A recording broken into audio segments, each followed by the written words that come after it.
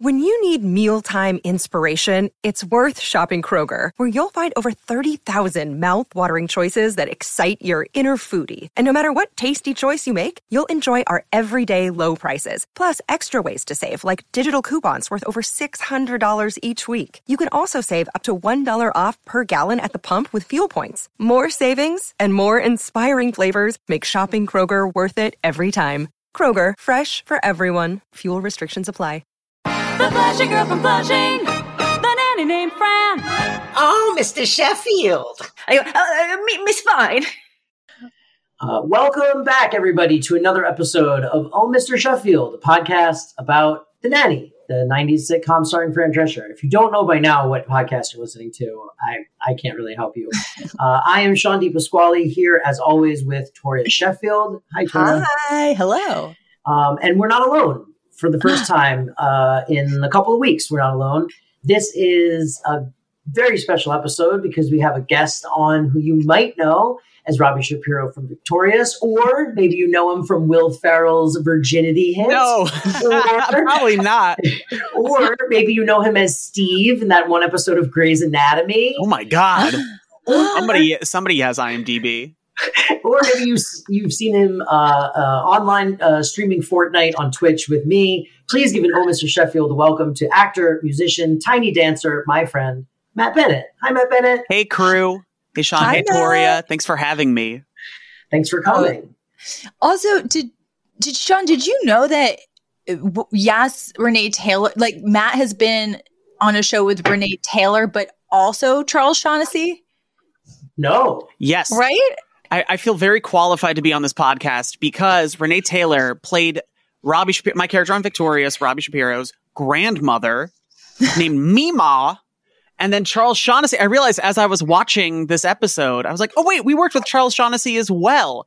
Full disclosure, I still had never watched The Nanny until I watched this one episode. This is the one episode that I'd ever watched. So at the time, the moms on set were like, oh my God, it's Mr. Sheffield. It's Mr. Sheffield. And I'm like, oh yeah, hey, what's up, British guy? You know, So, I was had this on no feelings Victorious? towards him. Yes, he was on Victorious. Who did he play? Do you remember? So I only had one scene with him, but he played, his name was Mason Thornsmith, and he was the record executive who discovers Victoria. They have a couple of couple arcs where he makes, it's called Tori Goes Platinum, that he makes her a star. And I guess what is the exact circumstance? He's like scouting around for talent and tries to make Victoria's character into like something she's not. Like he's like, you have to go flip over tables and be a nuisance. Sure. Yeah. I want to know Matt's memories or impressions of Renee Taylor and Charles Shaughnessy. But if they're bad, please don't tell me. If they're bad, just lie to me. Overwhelmingly positive. The most that I remember. So, granted, these events took place 10 years ago. So, all of the finer details have sort of been lost to the sands of time. But the one thing I can say about Renee, she's a pro and she's been in the industry for years. And she was a little name droppy. But in a cool way, because she was sitting, she's like, oh, Gene Wilder, one of my old friends. And I'm like, she knows Gene Wilder? Oh my God. And would just tell me about, I wanted to look through her phone, and look at all of the numbers that she had. She would tell me about things like that. The only other thing that I really remember was she fell asleep on set. She just nodded off and a couple of times, and we had to just kind of let her be. But it was cute because it's Renee Taylor. By the way, she looked great on The Nanny. I was watching, I'm like, oh, get it, Renee. Hell yeah. Yeah.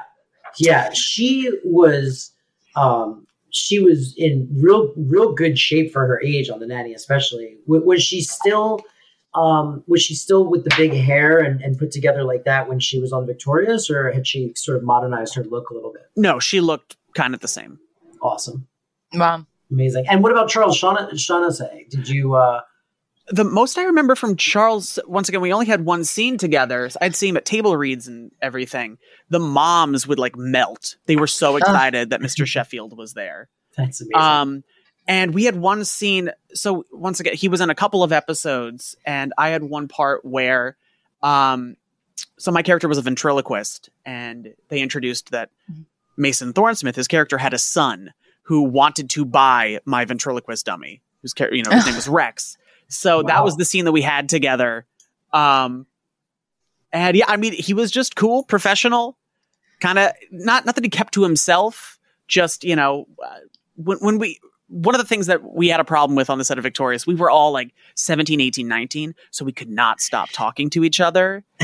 And he was just kind of like nodding his head in the back. Like, okay. Sure. Well, yeah, you're surrounded by kids and you're an adult and you're like, all right, there's only so much that I have to participate in. Well, what I'm kind of interested, once again, only episode of Nanny I've watched. Was there like Sheffield fever in the 90s? Do you guys, when you watch this, are you like, oh my God, he's so attractive? Because the moms were like, oh my God, he's so attractive. I have thought about that because between Sean and myself, I'm really the only one qualified, I think, to be like, would I want to get that? And I've weirdly thought no for some reason. I don't know why. He's a handsome man, but he's very, I don't know. He has a very fatherly vibe. He's not like, a John Stamos of that era. When you go back and watch Full House, he still has it going on. Yeah. There's something dated about the Mr. Sheffield character's look when I was watching. I agree. I think that maybe this was a character that resonated more with moms of even the time of the show. I mean, the show came out in like 93 and I think ran for like till 98 or my math's probably off, 6 years. But I think that like my mom, I can remember my mom watching this show with me and my mom thinking Mr. Sheffield was hot, so I think that like that tracks, especially if the moms on set, for Victorious were also into him. Like they would have also been, similar to my mom's age. Not to mention he looked good on Victorious. Like he stayed in shape, still thin. He kind of aged more into his features. Yeah. What do they call him? Like a silver fox? Yeah. He sort of showed up and it was like, plus also he was playing a record executive. So they dressed him really cool. But yeah, I was like, okay, I get this. Like when he was on Victorious, I'm like, yeah, this guy's absolutely attractive. But then I was watching the show, I'm like, he's kind of dorky. Yeah, totally.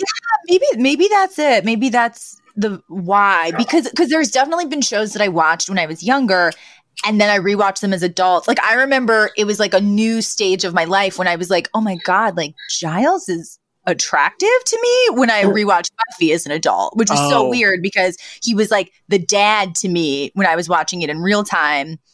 And then I was like, oh, I've fully become a woman now that I could, You're adults now. Yeah, but it's not happening to me. Isn't that funny? With Mr. Sheffield. One of the things I've been doing on Twitch is we've been watching movies and we did The Parent Trap. And when it came out, like the 1999 version, I was 7 or 8 and I had such a crush on Lindsay Lohan. And now I'm watching and I'm like, Meredith, oh my God. Elaine Hendricks. And I'm like, oh boy. And she's 20, she plays a 26-year-old and I'm pushing 30. And I was like, oh my God. If this were if I found her on Hinge, I would pay to DM her. That's an option. That's so great. Yeah, no, we're gonna have to cut this because I'm just babbling now. But no, I recently was like, I felt like such an idiot. I was like, whoa, Robert Redford. Oh my God. He was always old to me. And then I finally saw like The Way We Were. And I was like, hubba. Like, has anyone else noticed this guy? So it is just weird when you finally start being old enough to find these people attractive. So, okay, we've established Bennett's bona fides. But interestingly enough, as Matt mentioned, he's never seen an episode of The Nanny until now. So I think it'll be interesting. Well, when we first hopped on this to this record, Matt mentioned that he had questions. So Matt, I think as Tori and I sort of walk through the episode and you have questions, if you still have questions, feel free to interject and ask them. I took extensive notes. I watched the episode twice, so I made sure I knew what was going on. And the first thing I wrote is, who are these children? Neither one looks like Fran Drescher. I need more context. Wait, and I'll quickly say for the audience, this is the episode where Grandma Yetta comes to stay with the Sheffields. Okay, it's everybody needs a bubba sometimes. Yeah. So that's setting us off, and Yes. So, A lot of it's like, that who's title- this guy now? Like I think- a lot of what I think wrote. you mispronounced that title because the title is supposed to be a play on Everybody Needs Somebody Sometimes. So it's everybody needs a bubby sometimes. Yeah. Everybody. You're right. But it's spelled Bubba in the Bubby. actual. B-U-B-B-Y or B-U-B-B-I-E. Oh, I guess I just or- mistyped it. Okay, that's the issue. Oops. But yes, Fran Drescher is their nanny, and Mr. Sheffield was widowed 5 years earlier. So Mhm. the three children, Maggie, the eldest, Brighton, the middle, the boy, and then Gracie, the little girl, they are all Mr. Sheffield's. And Fran has been their nanny for about a year now and has brought a lot of much needed maternal warmth into this family's lives. And there's been a slow building, although it's not really touched on in this episode, but there's a slow building romance boiling between Mr. Sheffield and Fran. Ooh, And I really ship it in Stan. yes, For true. Same, as do we all. And then Cece, who is the blonde lady, she works with Mr. Sheffield. He's a Broadway producer. There's a lot of Broadway references in a lot of episodes. They make a lot of references to musicals. Angela Weber's a guest on this show multiple times as himself. Wow. So Cece, it's sort of established early on that Cece is in some type of relationship with Mr. Sheffield, or they've done it a couple times. It's like kind of unclear, but she pines after him. Yeah, I would say that it was ambiguous at the beginning of the first season, but now it's clear that I'm not even sure I don't think they've consummated anything. I think she's just in love with him, or just wants him, and he never ever looks like even notices her like that. So that's Sean, where I think we've landed. Sean gave me a little bit of context that you guys end with Fran or Cece. Yeah. Cece is sometimes sympathetic because she was hard villain in this episode. Almost never sympathetic. Okay. I slightly disagree. There was one episode about Cece's dad that made her a little sympathetic, but for the most part, this is the character she plays. She's tough. She's hard. She exists to get Fran out of the picture, and she exists to be the butt of everyone else's jokes. Yeah, there was a moment in this where the butler Giles, no, what's the guy? Niles. Thank you. Close. Yeah. He says Aunt Yet or Grandma Yetta got some sweet lovin'. What did you do last night? And she goes, I hate my life. Yeah. And I was like, I like the reading of that. That was cool. Oh yeah. Well, there's a couple of things. One, we realized very early in season 1, we were like, oh, Cece's not there to generate a love triangle plot engine by any means. It's very clear that she's never going to end up with Mr. Sheffield. He doesn't care about her at all. That's not even really part of it. She's just the worst, and everyone can just make jokes about how she's the worst, and that kind of is why she's there. It's someone for the other characters to dunk on, and I think it's the writer's voice for their own cynicism. Well, I was also going to say that one thing that makes me sad is she was never nominated for an Emmy for Cece? her. Yeah, no, never. And but there's great. there's another side character on the show who wasn't in this episode who is, and I don't know. I feel like I would have liked this actress to get at least a little love for this. Villains usually don't get their due. Yep. Mm-hmm. Throughout cinema and television history, they never really get their due. There's a weird cameo in this episode that I wonder if either one of you caught. It wouldn't have been a cameo at the time. Not Barry Watson. Yes. Oh yeah, obviously. I have a whole thing about that later. Yes. Barry Watson pops up for 2 seconds and doesn't get a lot. Seventh Heavens, Barry Watson. Well, we've talked about this, how weeks and weeks ago when we did Nanny Trivia, Maggie had 2 famous boyfriends on the show, James Marsden, Eddie, and Barry Watson. And so this is where Barry Watson appearance. Yeah. Oh, no lines. He just waves. He's the guy that she's kissing? Yeah. By the way, in my notes, I wrote, I do not approve of this. Before the conflict even happened, I was like, nuh-uh. We're going to get into that too, because that is another thing that Sean and I discuss a lot, the parenting choices specifically around Maggie's dating life. And we have found out through this podcast that we're both very overprotective people and pretty sex negative. Because I also was like, ugh. I'm sex positive. I'm like, go for it. But I don't know. There's something about they've been out there for so long, and something about like there was a line about like pawing at each other. I don't know. I was like, like a lot. It's like it seems disrespectful right in front of her house on like the front. Well, wait, we'll get there. We're in the weeds about a lot of stuff with this episode already, which is exciting because it means we all are invested. We're having a good time. So Grandma Yetta is over with Sylvia and Fran, and they're all having a good time. And Sylvia drops on Fran, Yetta has to stay here because her apartment building is being fumigated. So she's her retirement home.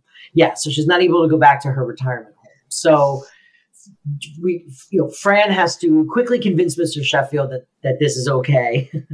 And then they're stuck with Grandma Yetta, who, as we've established, I think in earlier episodes, she smokes.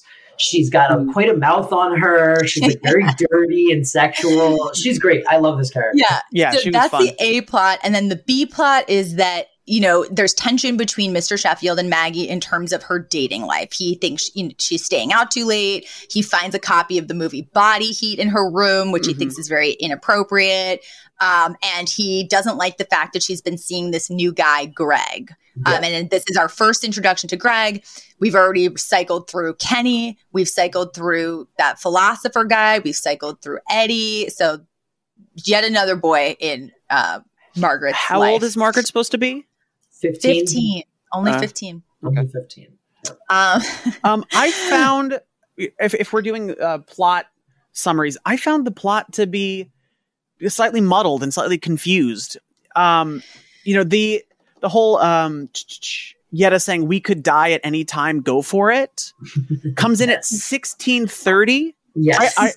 In a 23-minute episode, like that seemed to be the conflict, and it came in so late. Matt Bennett, this is a recurring issue with this show. There are episodes that really nail the structure, and then we've had episodes where like the main plot of the show doesn't get set up until the second to last scene, and then it's resolved in like the very next scene. It happened really fast, and then the episode was over, and I go, it's so confusing to me. Like, literally, like, I wish we could pull quotes from previous records, because it's like you quoted us verbatim, where it's like, you were like, it was kind of weird because this came in at minute 17 in a 22-minute episode. Like, the most notorious time that this happened is when Fran walks in on Mr. Sheffield naked at minute 17, and it gets resolved in 5 minutes. Okay. Like, shouldn't that have been like the central whole episode? That's a great idea for an episode. Like, you can stretch that. Yeah, I felt like there was things that they could have stretched longer. More things that Yetta could have done. I mean, they did a good job of like, you brought Saul over. She burnt the bagels. One of my favorite things that she did. They're having a conversation, and this is minute 8:44. She comes in smoking a cigarette, dancing with a boombox. Yes. It's like bing, bitty, bing, bitty, bing. And she goes, "Can I sit outside of my brassiere? Will anyone see?" Like, that was just a funny, like, I wanted to see more moments like that. Yes. But then, towards the end, when it should have been culminating, like all this tension, it just kind of fell flat. Yes. And so it's like, I also kind of took issue with just the central conflict of the episode that bridges the A and the B plot. It felt very contrived in a sitcom way, which is one of my least favorite things, where it's like, basically the central conflict is Yetta goes and talks to Maggie. Like, she's gone out and she stayed out too late on a date, and Mr. Sheffield's really upset. So Yetta's kind of like, I'll talk to her. So they go upstairs, and then the next morning, everything seems resolved. And it's sort of, Maggie's like, "Oh, I'm sorry I was out late. I'm sorry I yelled at you, Dad. I had a great conversation with Yetta." And then he's very, appeased by this. So he lets her go on another date that day. And then it is revealed that Grandma Yetta has been like having this older gentleman over to have sex with him. And it's also revealed that, apparently, Mr. Sheffield, he's so upset about this that he's like, "Well, what did you say to my daughter?" And she says, "Well, I told her life is short, go for it." So then, like, the next many minutes of the episode are Mr. Sheffield being furious because he's convinced that this means that Maggie is going to be like off having sex on her date because she had this one conversation with Grandma Yetta. I feel like this episode could have been a two-parter, just like, stretching when it comes the thing that happens at 17 minutes, where she says, we could die at any time, go for it. That's such a perfect little sting for a cliffhanger. Like, come back next week and see more Yetta, see more Saul, see more of these characters. Because then, after I finish watching this for the second time, the next episode started, and it's just a completely different storyline. My question to you guys is, like, obviously it's not great structure, but is it just that they have an overabundance of like great characters and ideas that like this show sometimes just seems to barrel through what could be multiple episodes or multiple plot lines, and not let things breathe because they're really just trying to like churn them out? That's a sitcom problem in general. Yeah. And but I guess that's a sign. The show is on for 6 years. So it's like, I think that's a sign of like good sitcom problems to have. Yeah. And it's like, when there's 22 episodes a season, like, you're not going to win them all. There's some like home run episodes, and there's going to be some where you're like, okay, I had some laughs. I laughed. I certainly did laugh. Yeah. So really quickly, it all gets resolved when it's revealed that Grandma Yetta had the names of the daughters confused. So she had told little Gracie that life is short, so just seize the day and go for it. Because Gracie, is always in an existential crisis, and she, Brighton had played this mean trick on her and told her that, an asteroid was going to hit the Earth in a year. She had actually told Maggie, like, nothing of the sort in terms of like, you should go for it. And so Mr. Sheffield realizes it's, all his anxiety has been for naught. And then Maggie, while she does come home late on her date, when she talks to Fran about it, she's basically like, oh no, like, Greg and I actually decided to cool it because, like, at the end of the day, I don't feel ready, and I would never do anything like that without talking to you first anyway. So, all hoopla for nothing.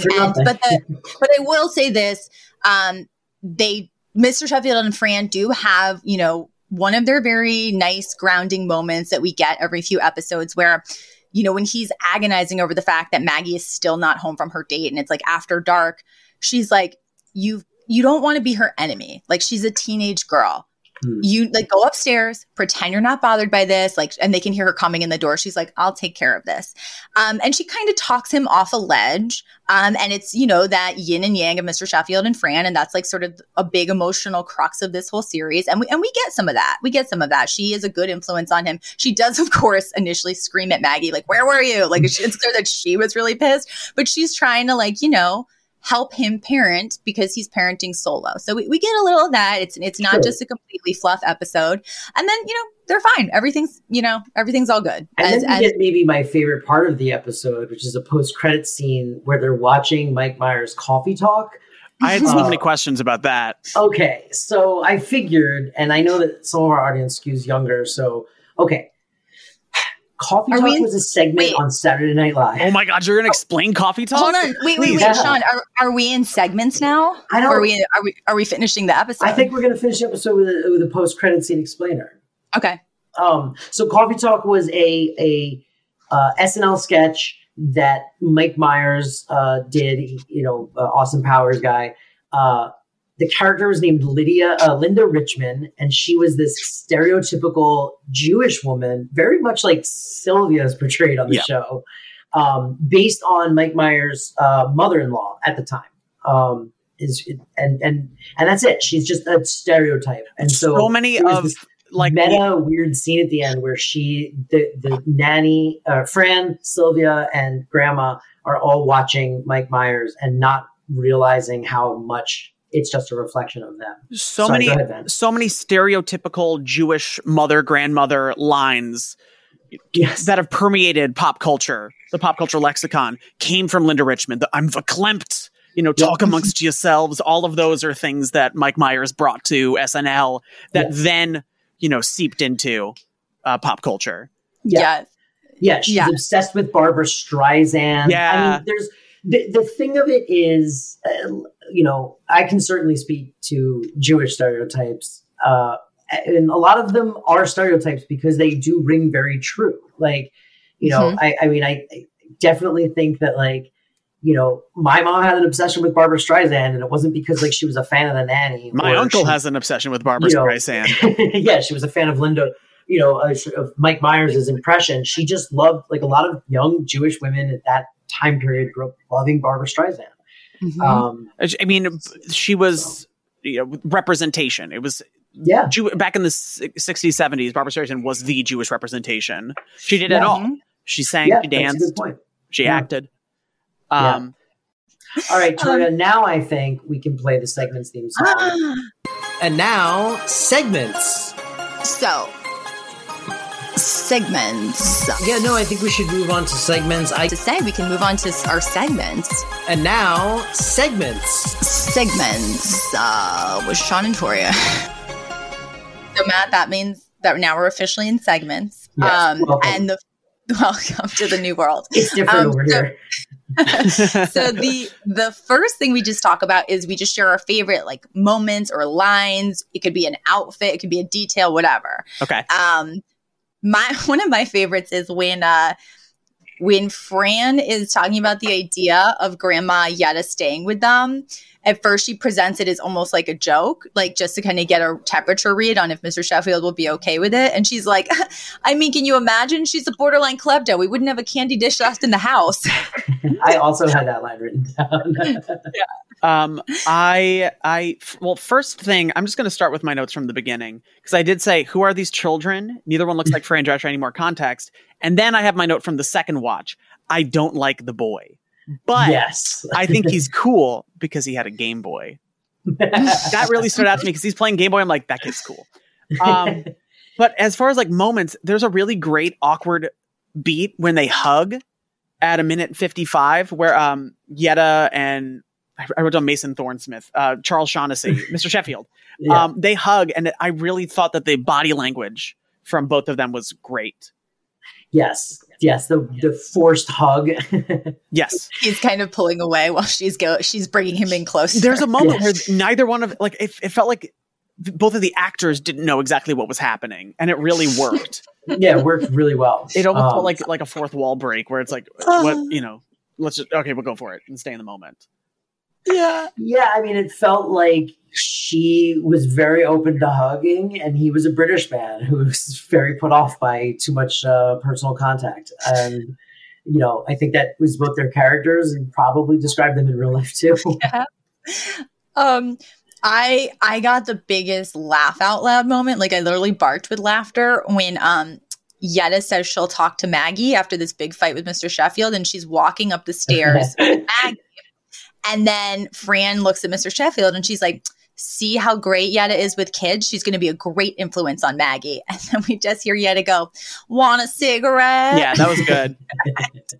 The delivery was so funny.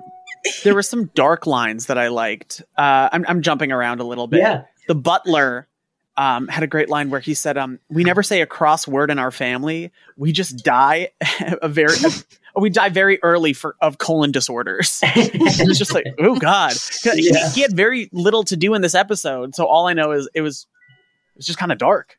Yeah, he gets a lot of the glib. He gets to deliver, most of the glib dialogue. Like that's not really. Fran doesn't really go that dark. It's really Niles and Cece get a lot of those lines. He also had a line after Yetta and Saul are caught in bed together. He comes up and he says, Mrs. Whatever, Mr. Whatever, good morning. And they turn and go, you know them? And he goes, my room was directly beneath theirs. Bravo. That was cool. Yeah. I liked when Grandma Yetta walked through the living room and she slapped Fran and Mr. Sheffield with the banana and just said, don't fight in front of the kids, because it reminded me so much of my great grandma. Like, walking into my house and smacking both my parents because they were yelling at each other. Here's a weird thing. I'm realizing most of my favorite lines are from Niles. There's the scene where they're having breakfast downstairs and he's holding a baggie, and Charles Shaughnessy says, what is that? And he says, Yetta says this tea bag still has 7 cups of tea in it. Yes. I'm like, that's very, very on point. Yeah. Niles is like a standout of this show. Like even last week we even discussed, we were like, could Niles have had his own spin-off? And then we were like, no, that's too much Niles. But like he is one of the best characters, like hands down. Hear me out. Niles and Gunther from Central Perk have their own spin-off. They were serving similar energy. Gunther wins the lottery and immediately buys like a giant house and hires a butler. And go. Wait, you know what? I just realized Matt, there's something really delicious that you don't know about Niles. He has been Mr. Sheffield's butler since Mr. Sheffield was a baby. So Mr. Sheffield has never known life without this man because Niles was like Niles' father was the butler. So he's basically Alfred. Yes. Because Niles' father was the Sheffield's family butler, and Niles was like a kid growing up in the house, but like very much the help. So I think he was like 10 or 12 when Mr. Sheffield was born. So like he remembers Mr. Sheffield's first words. Like he has been with this man for like all of Mr. Sheffield's life. Yeah, that's weird. Isn't that weird? Yes. Which is also why it sometimes makes sense that he can be very insolent and say things that a normal staff member, you'd be like, oh, I'm not really sure that wouldn't get you fired. But it's like Mr. Sheffield truly knows no other way. So there was a couple of scenes with Cece and Niles. Mm-hmm. She almost views him as a confidant, but he's just kind of like, no. What's their dynamic? Does it evolve over time? Does it change? Or is it always just like, he's sort of like the secret keeper of the house maybe, and she, projects onto him like, this guy's on my team, but he's really like, who is this lady? Yeah. So initially, like Niles' greatest pleasure in life is making Cece miserable. Like for several seasons, that's like all he does. He hates Cece and he hates Miss Badcock, and he'll do anything to like make her feel sad. Who's Miss Badcock? Cece Badcock. Cece Badcock? Yeah, Babcock. Ah, boy. Okay. Yes, but okay. And we're jumping ahead a lot here, but I think most people watching this show, listening to this podcast would already know this. They fall in love later. Ooh. Which I actually hate. I think that's so silly, but whatever. It'll happen when it happens, and we'll cross that bridge when it comes. But I think he basically realizes that like he couldn't live without her. I hope they earn that, man. I know, right? Should we move on to Nanny trivia, or I have a couple more things that I had questions about. Yeah. Oh, please. What's the body heat joke? I've never seen Body Heat. She does it. The line is, she goes, it had Kathleen Turner before her little side trip to Pepperidge Farm. Is that a fat joke? It is. There's a lot of fat jokes in the Nanny. Okay. Also, what was Fran wearing? She's in like head to toe black and then just like a red leopard shiny vest. I was like, what is that? There are so many social media accounts specifically dedicated to what Fran wore on this show. Yeah, this fashion has really come around now to a point where it's like iconic in gay culture, first of all, as we learned a couple weeks ago from our guest. And I mean, there are videos dedicated to Fran's fashion. I know a lot of drag queens take inspiration from Fran's fashion. So yeah, I mean, on a Fran scale, this was a fantastic getup. Okay, because I don't know the character well enough if the joke is like she's a little tacky. Because even in the theme song, she's like, she's the one wearing red when they're all in tan. Yeah. She's like loud in more ways than just her voice, which I did find. I made a note that the audio started peaking at, it turned out to be a joke, but I started writing. The audio started peaking at 2 minutes, 2:33, because Renee Taylor is screaming, and then Fran yells right back, like, yell it a little louder so the neighbors can hear, or whatever she did.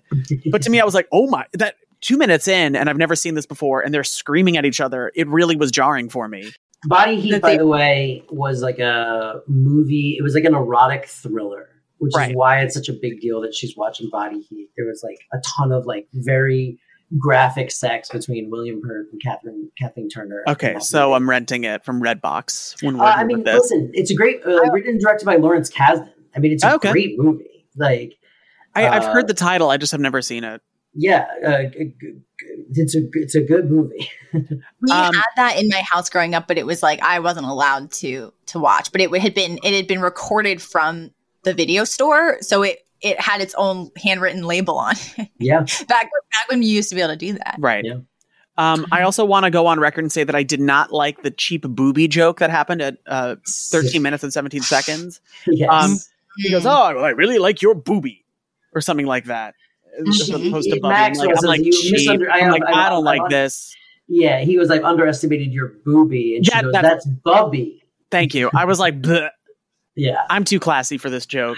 Yeah, it was a weak one. We can move on after this. I just want to my favorite quote from the episode probably is the little boy who I don't like, but I was like, okay, props to the little boy. He goes, Yetta turns out to be pretty cool. Look, she gave me $100 for my bar mitzvah. Laugh break, and he goes, of course, she also thinks my name is Shmooey. And then it keeps coming back. Fran brings it up twice. She goes, you got the young one and Shmooey. And I was like, Shmooey. I thought that was cool. So that's, yeah. And so I want to go on record and say, while I do not like that little boy, I like that line. And that is actually, that's how we feel. Brighton's a tough character. They give him the weirdest lines. They do like all of these like cheesy, sexually charged jokes a lot of the time with him. Like I feel like they just have no idea how to write a little boy. Mm-hmm. And he was mean to his sister at the beginning. It started off with him being mean. Yeah. Oh yeah, I think that. Mean.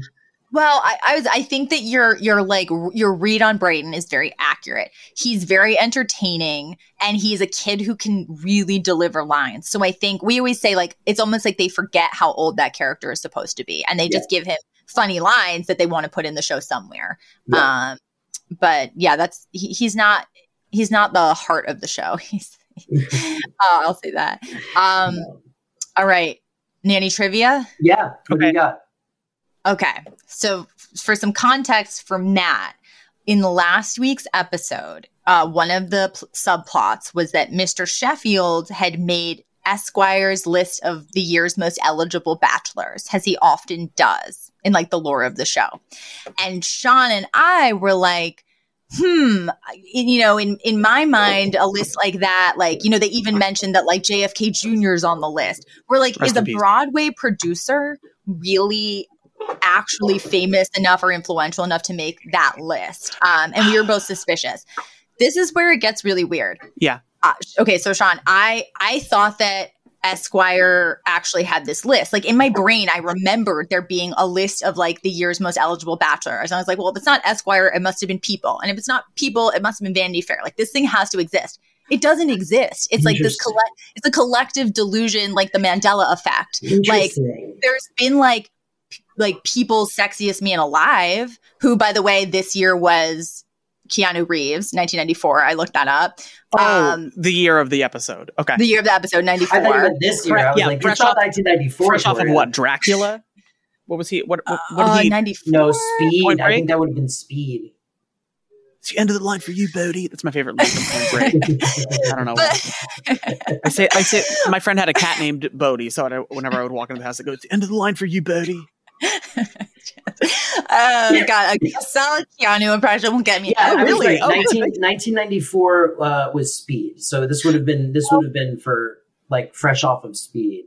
Yeah, but well, regardless, we took a big left turn here into that, but this list doesn't exist. I mean, the closest things I could find, like Forbes has a 12 most eligible billionaire. There's a Vogue, the world's most eligible royal bachelors. Like Ebony had a list in 1960, but so I fully like would have bet serious money. Like that list is a thing that comes out every year. Wow. It's not. Mm-hmm. I'm disappointed, shocked, and disappointed. We are literally shook. It kind of makes sense, right? Like influential bachelors. Like, why would there be a list of that? It's just weird. They're not it's not like you can date them.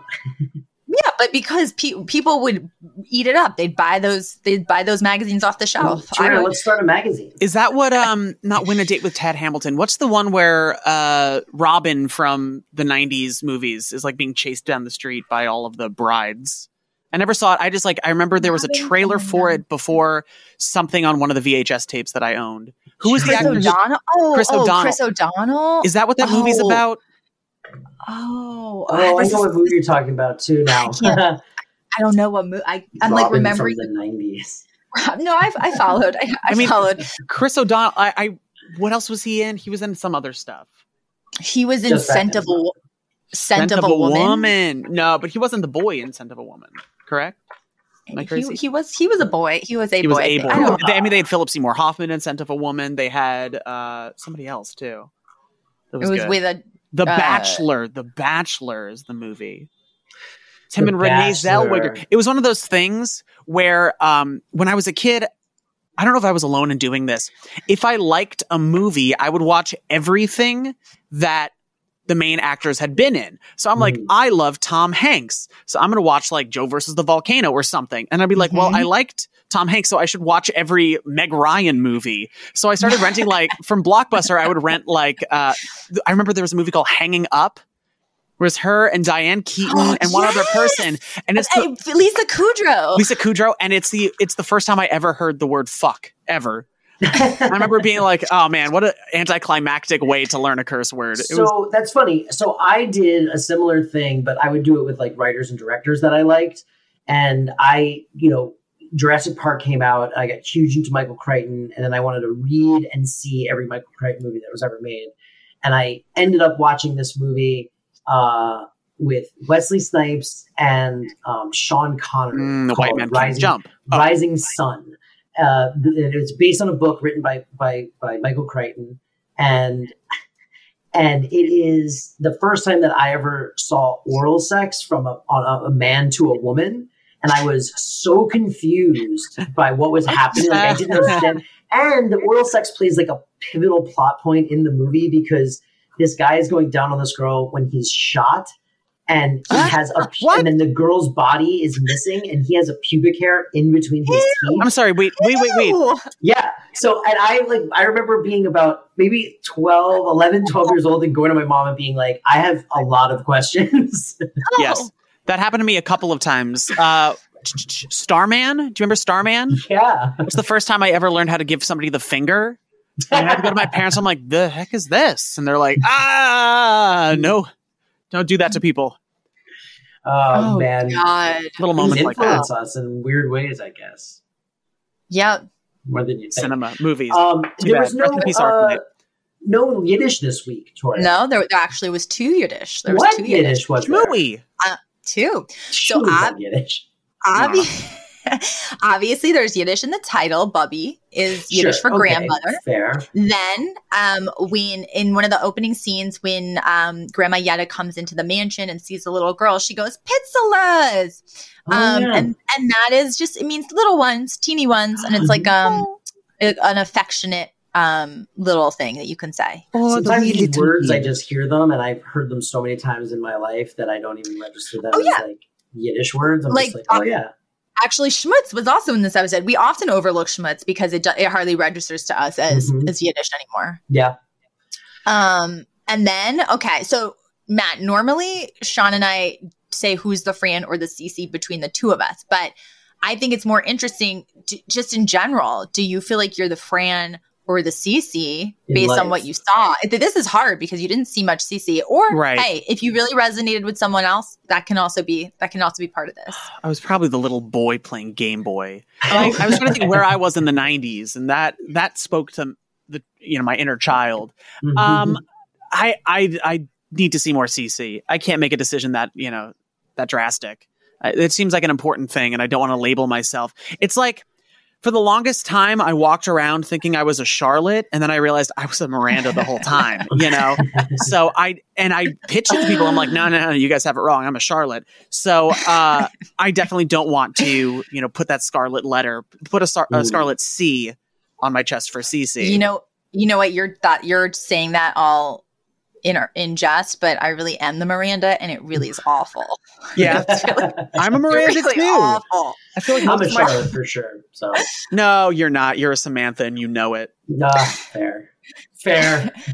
It's fine. Charlotte pooped her pants in the movie, so you can have that. My friend made me watch it. Oh my God. She does poop her pants. Gosh. Well, we should save all of this for when we start to do our recap show for the Sex and the City reboot. It's an easy jump. They're both on HBO Max. You Yeah, can totally and they're do bringing it. Sex and the City back. Without Samantha, so who's going to watch it? Not me. Mm-mm. To see what? Carrie? The first episode I heard, they revealed she died of dysentery. Oh, no, she tried to do the Oregon Trail. Yep. Yeah, there's going to be a lot of synergy between the HBO shows and this podcast. Well, this has been so fun, Matt. I'm very, very. I feel like you just fit in, just like family. You fold it in, and it was very comfortable. Oh, great! Because I get a little bit of anxiety before we get a new energy infused into the dynamic, and this felt great. No, it felt great. Matt, do you have stuff you want to plug? Yeah, I'm at Matt Bennett on all social media. It's great to go and check me out there. I do a lot of fun things. I've been streaming on Twitch. I put up music videos and things like that. I play with Sean on Fortnite. So if you like Sean and you like me, please come and check it out. Yeah, I do a good job of updating my socials. So yeah, Sean showed me a video that I'm blanking on. I don't remember. So, yes, I wanted to bring this up. So what's the name? I was laughing so fucking hard. Recently, Matt Bennett came into contact with this wonderful musician named Magic Simon and lost gem of the 80s. A lost gem of the 80s, and he was able to release Magic Simon's music video, Music Express. On his YouTube channel, on Matt Bennett's YouTube channel. Right. I like to elevate artists that you might not have heard of before. So there's an artist named Magic Simon. He has a new music video, or it's an older music video, New to You, that you can go watch on my YouTube right now. Yeah. And it's great. It's like a lost gem, lost hit of the 80s. It's really great. Great. Repeat the line to me again. Something and sex. We can do rock. We can dance. We can do drugs and sex. You and me, babe, holding on for dear life on the Music Express. Yeah, so good. Oh my God! Please go watch that, everybody. And then you can find our show on social media. Where, Toria? Mr. Chef Pod with 2 F's at Mr. Chef Pod. Yeah, that's on Twitter and on Instagram. And then also you can search just Mr. Sheffield, Mr. Sheffield podcast on Facebook. We got a little Facebook thing there. And I'm at Sean Wrights on Twitter. And Toria, you are? I'm at Toria Sheffy, 2 F's. Matt, my last name is actually Sheffield. I didn't want to do it. I didn't want to bring it up. Yeah, I noticed and my father, it's weird that there's Charles Shaughnessy. He was Charles Sheffield, an English widower who moved to the States and married a Jewish woman. So, it's in the stars. It's weird. Yeah. But does this show give you a new perspective on your parents' marriage? Yeah, that it was really terrible, and I wish it. And I.